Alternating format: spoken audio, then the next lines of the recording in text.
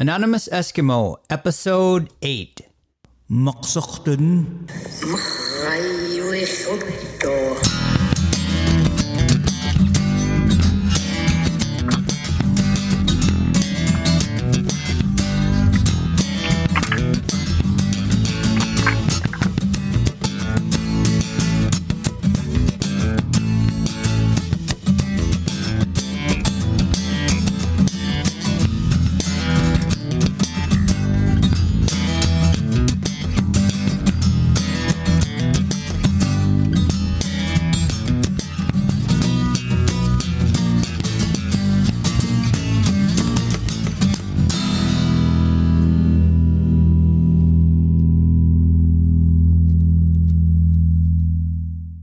Hello and welcome to the Anonymous Eskimo Recovery Podcast, where my guests share their stories of recovery and hope for people still struggling with alcohol and drug addiction.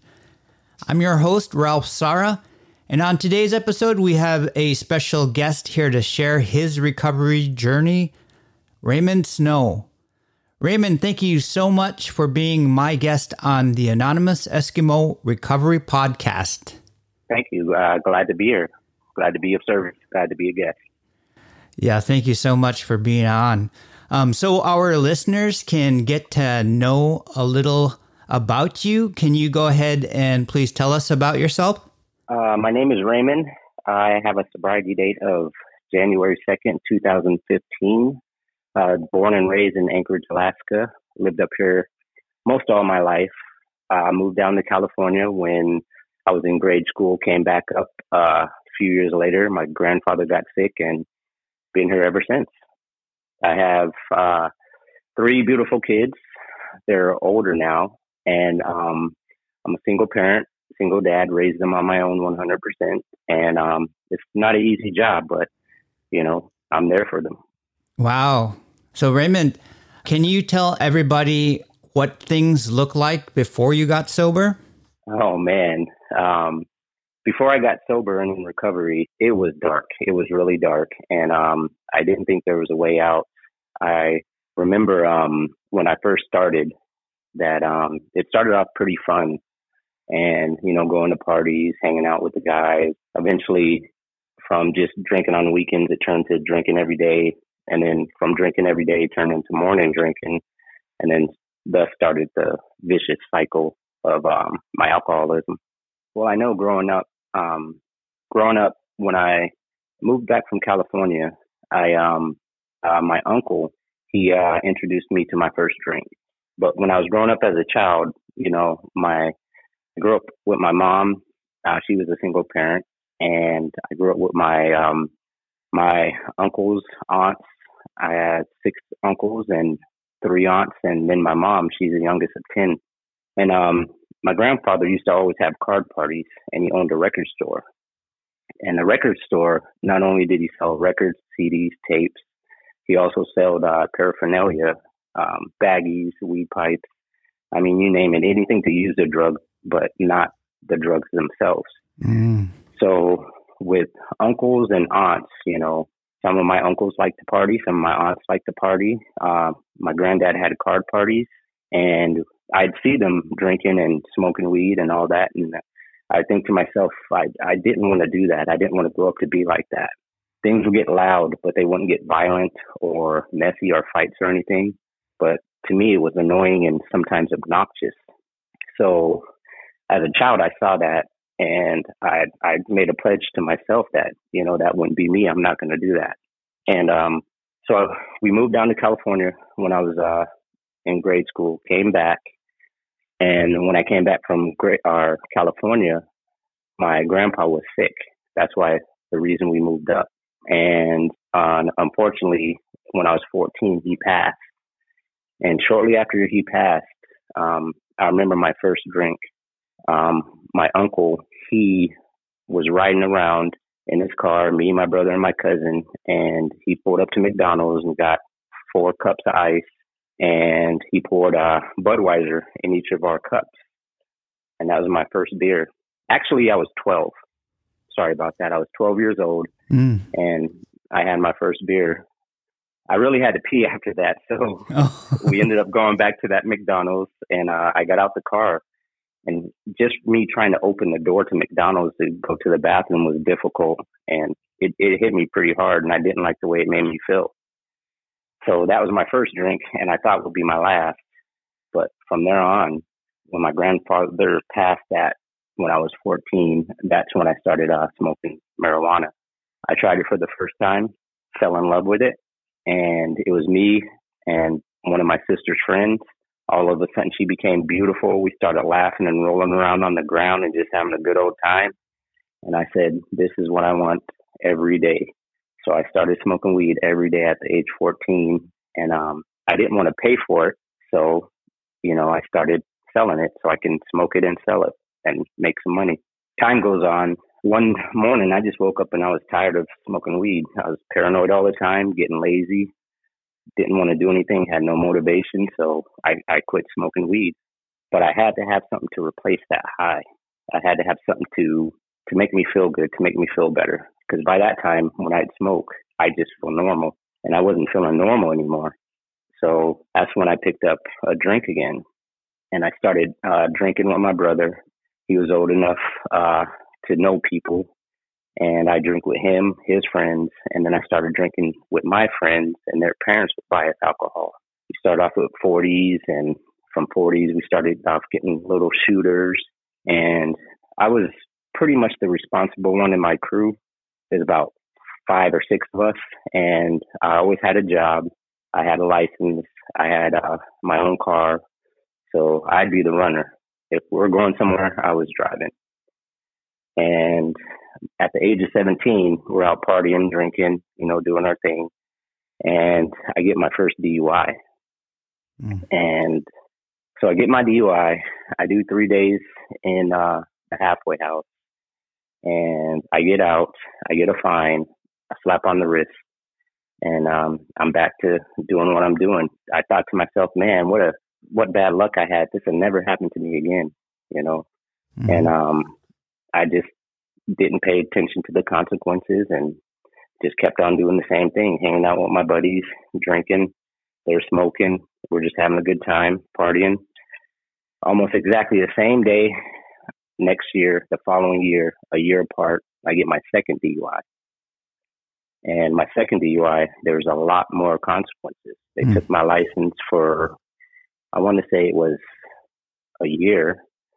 The fines were more, and I had to spend 2 weeks in jail.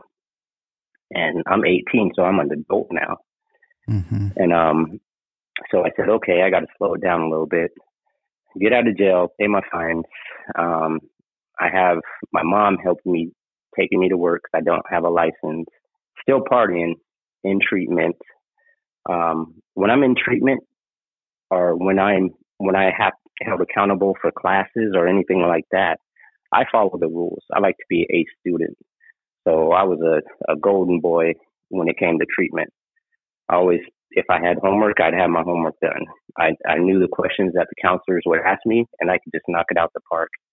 And they would like me. So I graduated from treatment and still kept doing the same thing, still partying. Passed all my UAs because I just flushed my system out, drank tons of water. Because back then you can have a diluted and they wouldn't count it negative. And I was taking niacin and just all these crazy things, And really, I was just fooling myself. So after all that was said and done, still running the streets, still drinking. And it went from 40s now to Bacardi, Crown Royal. I mean, you name it. Because once I started drinking, I wanted to try everything. I was trying triple sec and now into the hard liquor, Cavassier, Hennessy, all that. And so about a year after my second DUI, almost on the exact same date, I got my third DUI. 19 years old, third DUI, felony, license revocation for 3 years.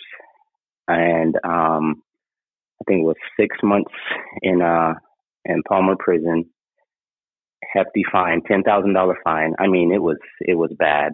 It was really bad. And then I knew it wasn't a coincidence. Plus, I had 3 years probation with a probation officer. My family was disappointed. I was disappointed.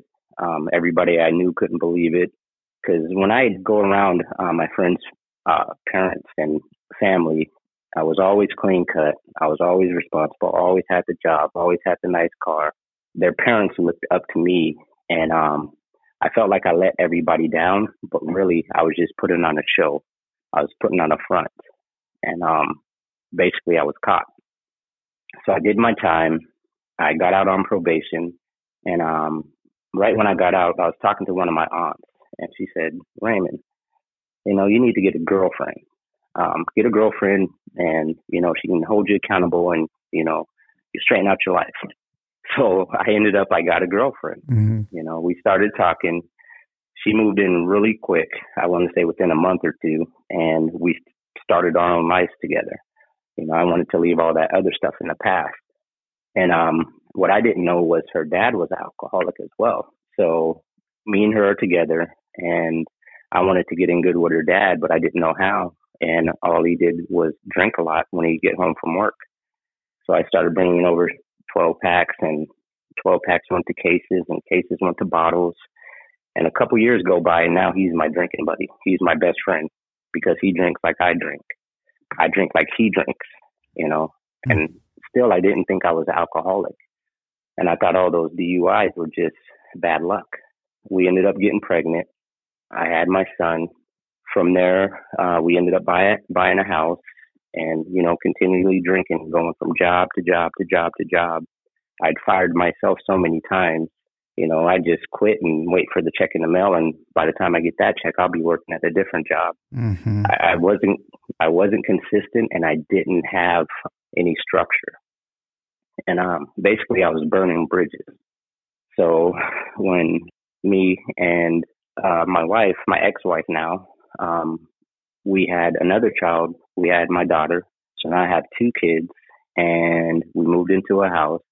We have multiple vehicles, and, I thought it was the American dream. Go to work, come home, drink.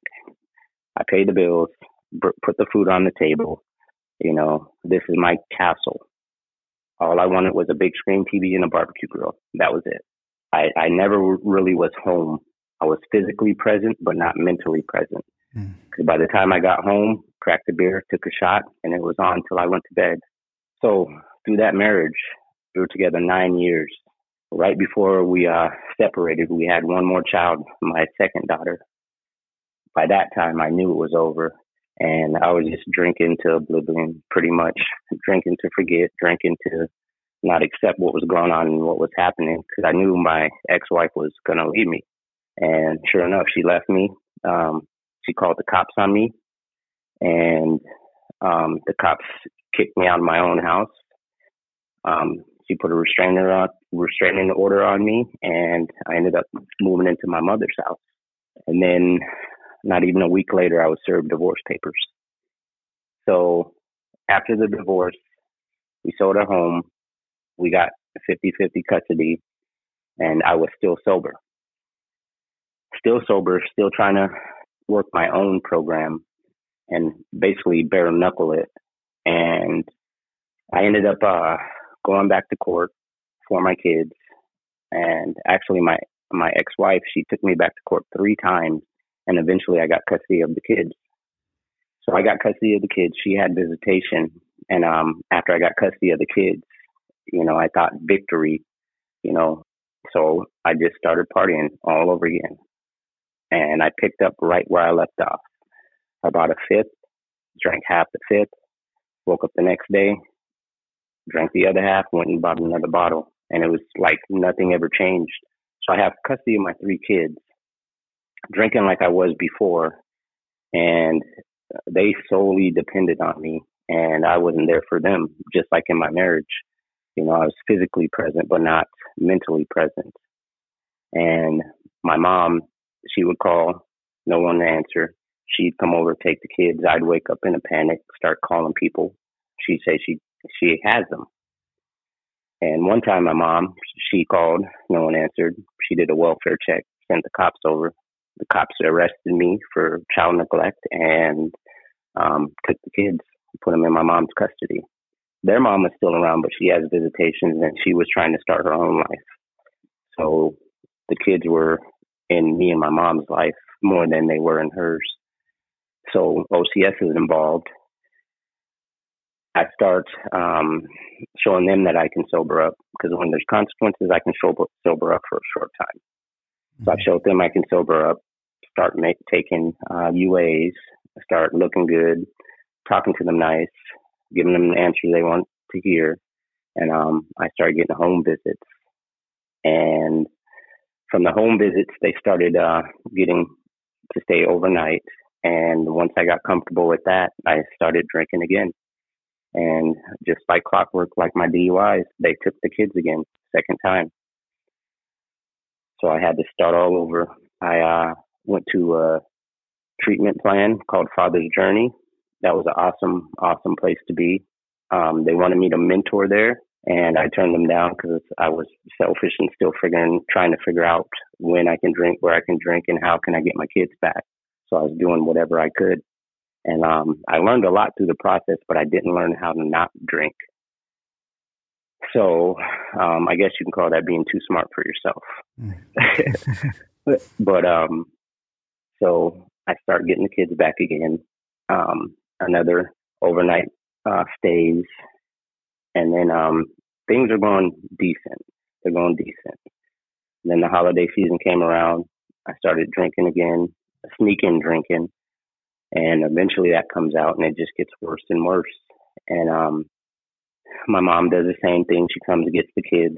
And this time she doesn't call the cops. She just talks straight to my caseworker and OCS. And they come over, talk to me, and tell me, we're going to have to put the kids up for adoption.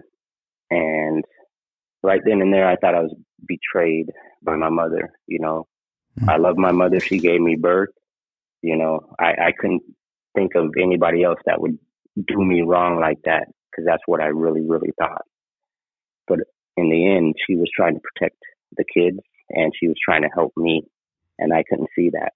So I had a huge resentment against my mom now. So one day I'm just drunk from the night before, hungover, in a brownout still. And I call my mom, and I ask her where the kids are. And she's like, oh, they're at home just hanging out.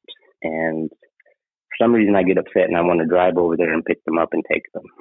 And that's exactly what I did. I drove over to my mom's house, picked up the kids, and took them. And we were going to go back to my house and watch the movies. Well, we never made it back to my house. I was in a brownout. I remember getting into a fender bender, and instead of me staying, I drove off.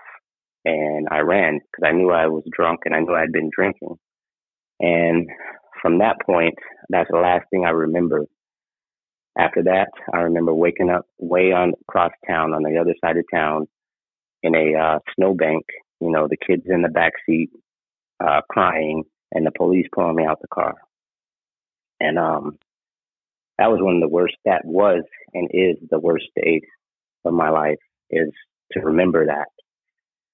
And they pull me out the car. They take me to jail. I forced myself to stay up because I did not want to go to sleep and wake up not knowing what happened. And the last thing I remember there was I asked where the kids were, and they told me that they were with my mother. And I felt some relief, but it didn't last long. I just knew my kids were safe. I didn't know what I was getting into. I didn't know what happened. I didn't know what I did. And by the time I was fully sober in jail, I got my charge. It was another DUI with two hit and runs, and neglect of my 3 children because they were with me in the back seat. And I thought I was done for. It was pretty scary. I'm all alone. I just know that I'm not getting my kids back. I know that, I'm going to do some serious time. I don't know if I hurt somebody. I don't know if, my kids were hurt. All I know is I was in jail, couldn't talk to anybody, didn't want to talk to anybody. And I was just full of shame, guilt, and just hurt. So eventually a month passes by. I finally get the nerve to call up my mom and talk to her. And she said the kids were fine. And she asked me what's going on. And I told her I don't know really. I talked to the judge, and the judge said I was the most dangerous person on the streets at the time. They weren't going to let me out on bail. They weren't going to let me out, period. And I was looking at 3 years for my fourth DUI. And my last DUI prior to that was, I want to believe, 11 years prior. So there was some time in between it, but they were going to stick it to me, especially since my children were involved. So I go to court. They set up another court date. I sit and wait, go back to court. And I remember when the first day I stayed up and the first day that I was in jail, I just surrendered everything to God. I hadn't talked to God like that in a long time. And I left him because I was born and raised in the church. My granddad's a pastor on my father's side. My dad was never around, and I don't really know him. I've met him a couple times, but I used to go to church all the time with his dad, my grandpa. And, that stuck with me. So I surrendered everything that I had. I was done. I was helpless, hopeless, and just out of control. I didn't want what I had anymore. And so I remember going to court that second time. And while I was in jail, I'd go to church every day, twice a week, sometimes 3 times a week whenever the pastors would come in, just searching and trying to find something because I didn't like what I had. The crazy part is I didn't want to go to any AA meetings. I just wanted to go to church. I ended up going to court. This lawyer stood up for me, and he talked to the judge, said, "Your Honor, Raymond would be a perfect candidate for this program." I didn't know a lawyer, didn't call any lawyer. As far as I knew, I had a public attorney, never met them. They offered me this program called the Wellness Court. And I took the paperwork, and I kind of turned it down. And I ended up going back to court that following week, and they asked me if I wanted to join it. And I told them, it's too hard. I don't know. I kind of just want to just see what happens. And they're like, well, you're looking at years. And I said, well, I don't know. I went back and to jail and gave some guy the paperwork they gave me and told him, hey, this would be a good program for you. It sounds like you need it, just stubborn and hard-headed. Mm-hmm. And the third time I went back to court, they finally asked, you fill out the paperwork and all that good stuff? And I said, no, I haven't. I lost it. Can I have another one? And that time I actually filled it out, turned it in, and within a week I was out of jail on this program. Wow. Yeah, the program was a 1.5-year program. I was taking UAs at least 3 times a week. I had to go to court once a week and see my PO once a week for 3 months. And then there was phases. And like I said, when I have that structure and when I have consequences, I can perform. Mm-hmm. And that's what I did. I was a rock star, all-star, whatever you want to call it, in that wellness court program. But something clicked while I was in that program. And I should say something clicked my first day in jail. And that was God, Mm-hmm. He was doing all this stuff for me. Things that I thought were impossible. He was making it happen, and he made it possible that I can do that. Now, about 15 months sober, I had a meeting with OCS. And they gave me a call. They wanted to come to my house. They wanted to check on me. I hadn't been working. I just been doing the program. Right when I got out of jail, I got into AA, and I started, I got a sponsor, and I just started doing what they were doing. So on top of all the classes I had to go to and the PO I had to see and the court I had to go to, I was also doing a meeting almost every day. I wasn't working and I had nothing else to do. And it's not that I had nothing else to do. I wanted to do it. It became attractive to me. It became fun. I wanted to see who's still around. I wanted to talk to my friends. I wanted to hear their stories and share my story. I wanted to be heard by others because I had a lot going on. And so did other people, and we held each other up. And that was very, very attractive to me. So I remember OCS came and she started talking to me and asked me how I was doing. And the first thing I said, I'm doing pretty good. I have 15 months of sobriety. And she didn't really reply to that or anything. She said, well, you'll never get custody of your kids again. And from that point on, I just broke down in tears. I could barely hold myself together. And I thought all this hard work I was doing, I'd be sure to get my kids back. I'd be sure to prove to them that I'm worthy, I'm acceptable. And that wasn't the case. They had already made up their mind. I had put my kids in danger multiple times, and they said I was an unfit parent and my rights will be revoked. So the first thing I did when they left, I called my sponsor, got on the phone, started calling people, kept doing what I was doing, going to meetings. I felt like just the world was ripped from under my feet. And when, man, I'm getting kind of teary. When I kept on going, when I kept on trudging, my my whole thought process changed. I couldn't do it for my kids. I couldn't do it for my mom. I couldn't do it for my job. I couldn't do it for my ex-wife. I couldn't do it for my future wife. I had to do it for me. So I continued to recovery, to stay sober, to not drink, to not do anything for myself, to prove to myself I'm worth it, to prove to myself I'm somebody. I end up, and through all this, just prayer after prayer, surrender after surrender. Oh man, it was some work. I'm not gonna lie, it was work, but it's all worth it because it changed who I am and who I was, and it still changes me today. I don't stop doing what I started doing, because when I stop, I start to slide back, and I don't want to go backwards. But when that court date came up for them to take away my rights, my parental rights, I was standing in the courtroom. I already knew what was going to happen. My mom was there, the kid's lawyer was there, OCS was there, and it was just, I felt all alone.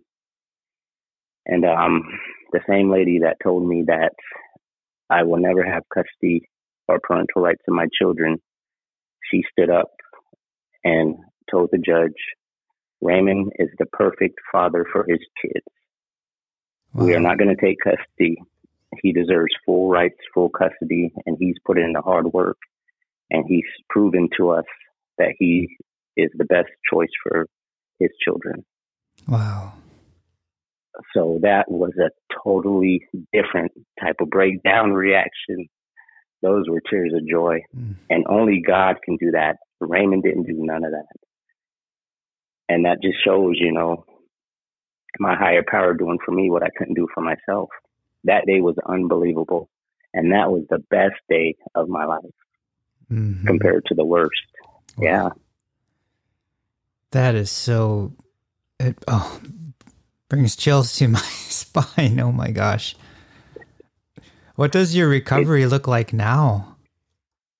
My recovery now is, right now at this moment, I go to maybe 4 to 5 meetings a week, of course, via Zoom because of the COVID right now. But even before that, I have a home group. I have a sponsor. I have sponsees. Actually, before our program, I had 2 guys call me.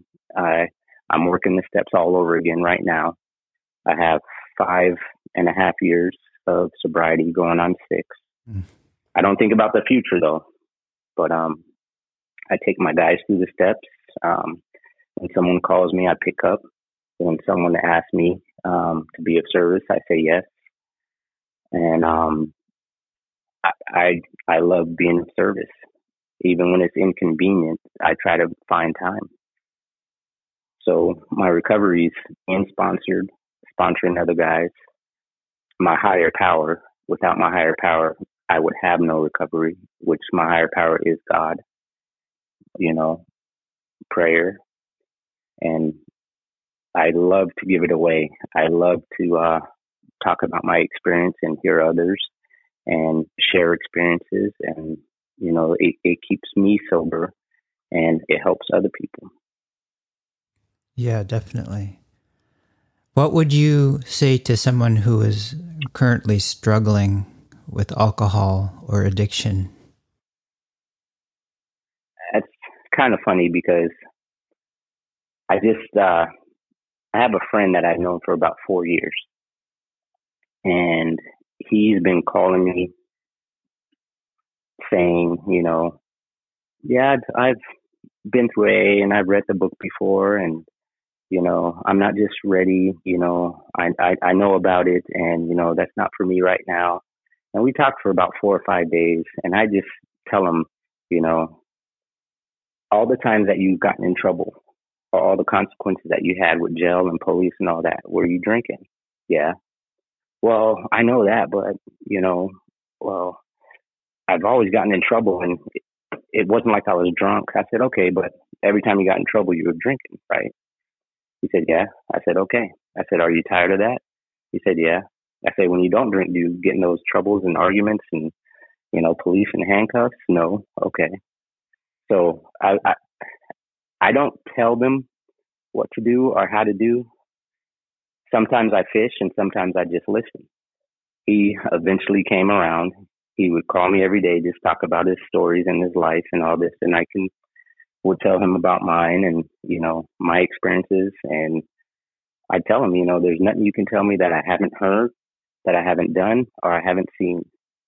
And he tried to get me on one. And I said, yep, I've heard that before. It's just kind of funny. Mm-hmm. I just have regular conversations with people because they have to be willing. And once they become willing, I ask them, are you willing to do anything to stay sober? If they say, yeah, then I start leading them to the way that I stay sober or the way I see others stay sober.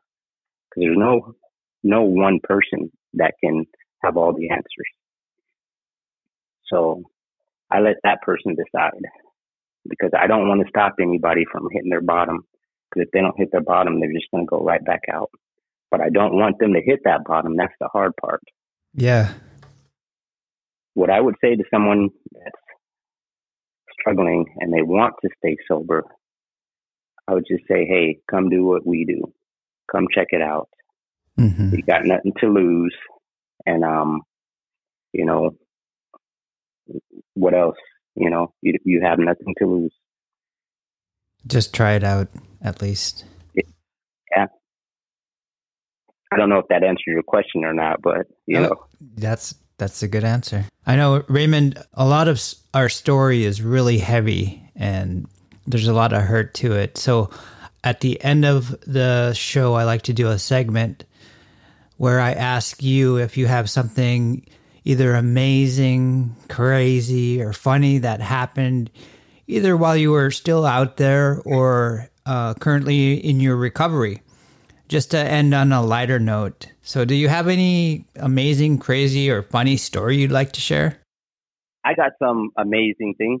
Okay. I know one thing that happened that I know is just unexplainable. And this was just a few years ago, 4 years ago almost, when I finally got custody of my kids. And, they started living with me again. I was working and I wanted to buy a house. So I made an offer on a house, and a whole lot of crazy stuff started happening. The owners had to fix a lot of things. I had to come in and fix a lot of things. They thought I was a contractor, and because I wasn't supposed to meet them, but I'm good with my hands and my skills. And then one of the owners passed away from old age, I believe. And so the house couldn't close, and just a whole bunch of court and chaos and all this other stuff. And in between all that, the day we were supposed to sign, that's when he passed away. So it got put off for like another 4 or 5 months. So we're already in a different year, and I get laid off from my job. And about 3-4 days later, the bank calls me and says, "Hey, Raymond, we just called your job and they said you don't work there anymore." I said, "Yeah, I just got laid off." They're like, "Well, you can't buy a house without a job." I said, "Oh, man." And I put all this money into this house, fixing it up, getting it ready. The people are still living in it. We haven't signed the paperwork yet. And I thought it was over. And I had moved in with my mom because I sold my mobile home. I lived in a trailer. So I'm living with my mom, and my mom's like, "That's okay. You can live with me." I'm like, "No, Mom, I'm 30 years old. I don't want to live with you with 3 kids."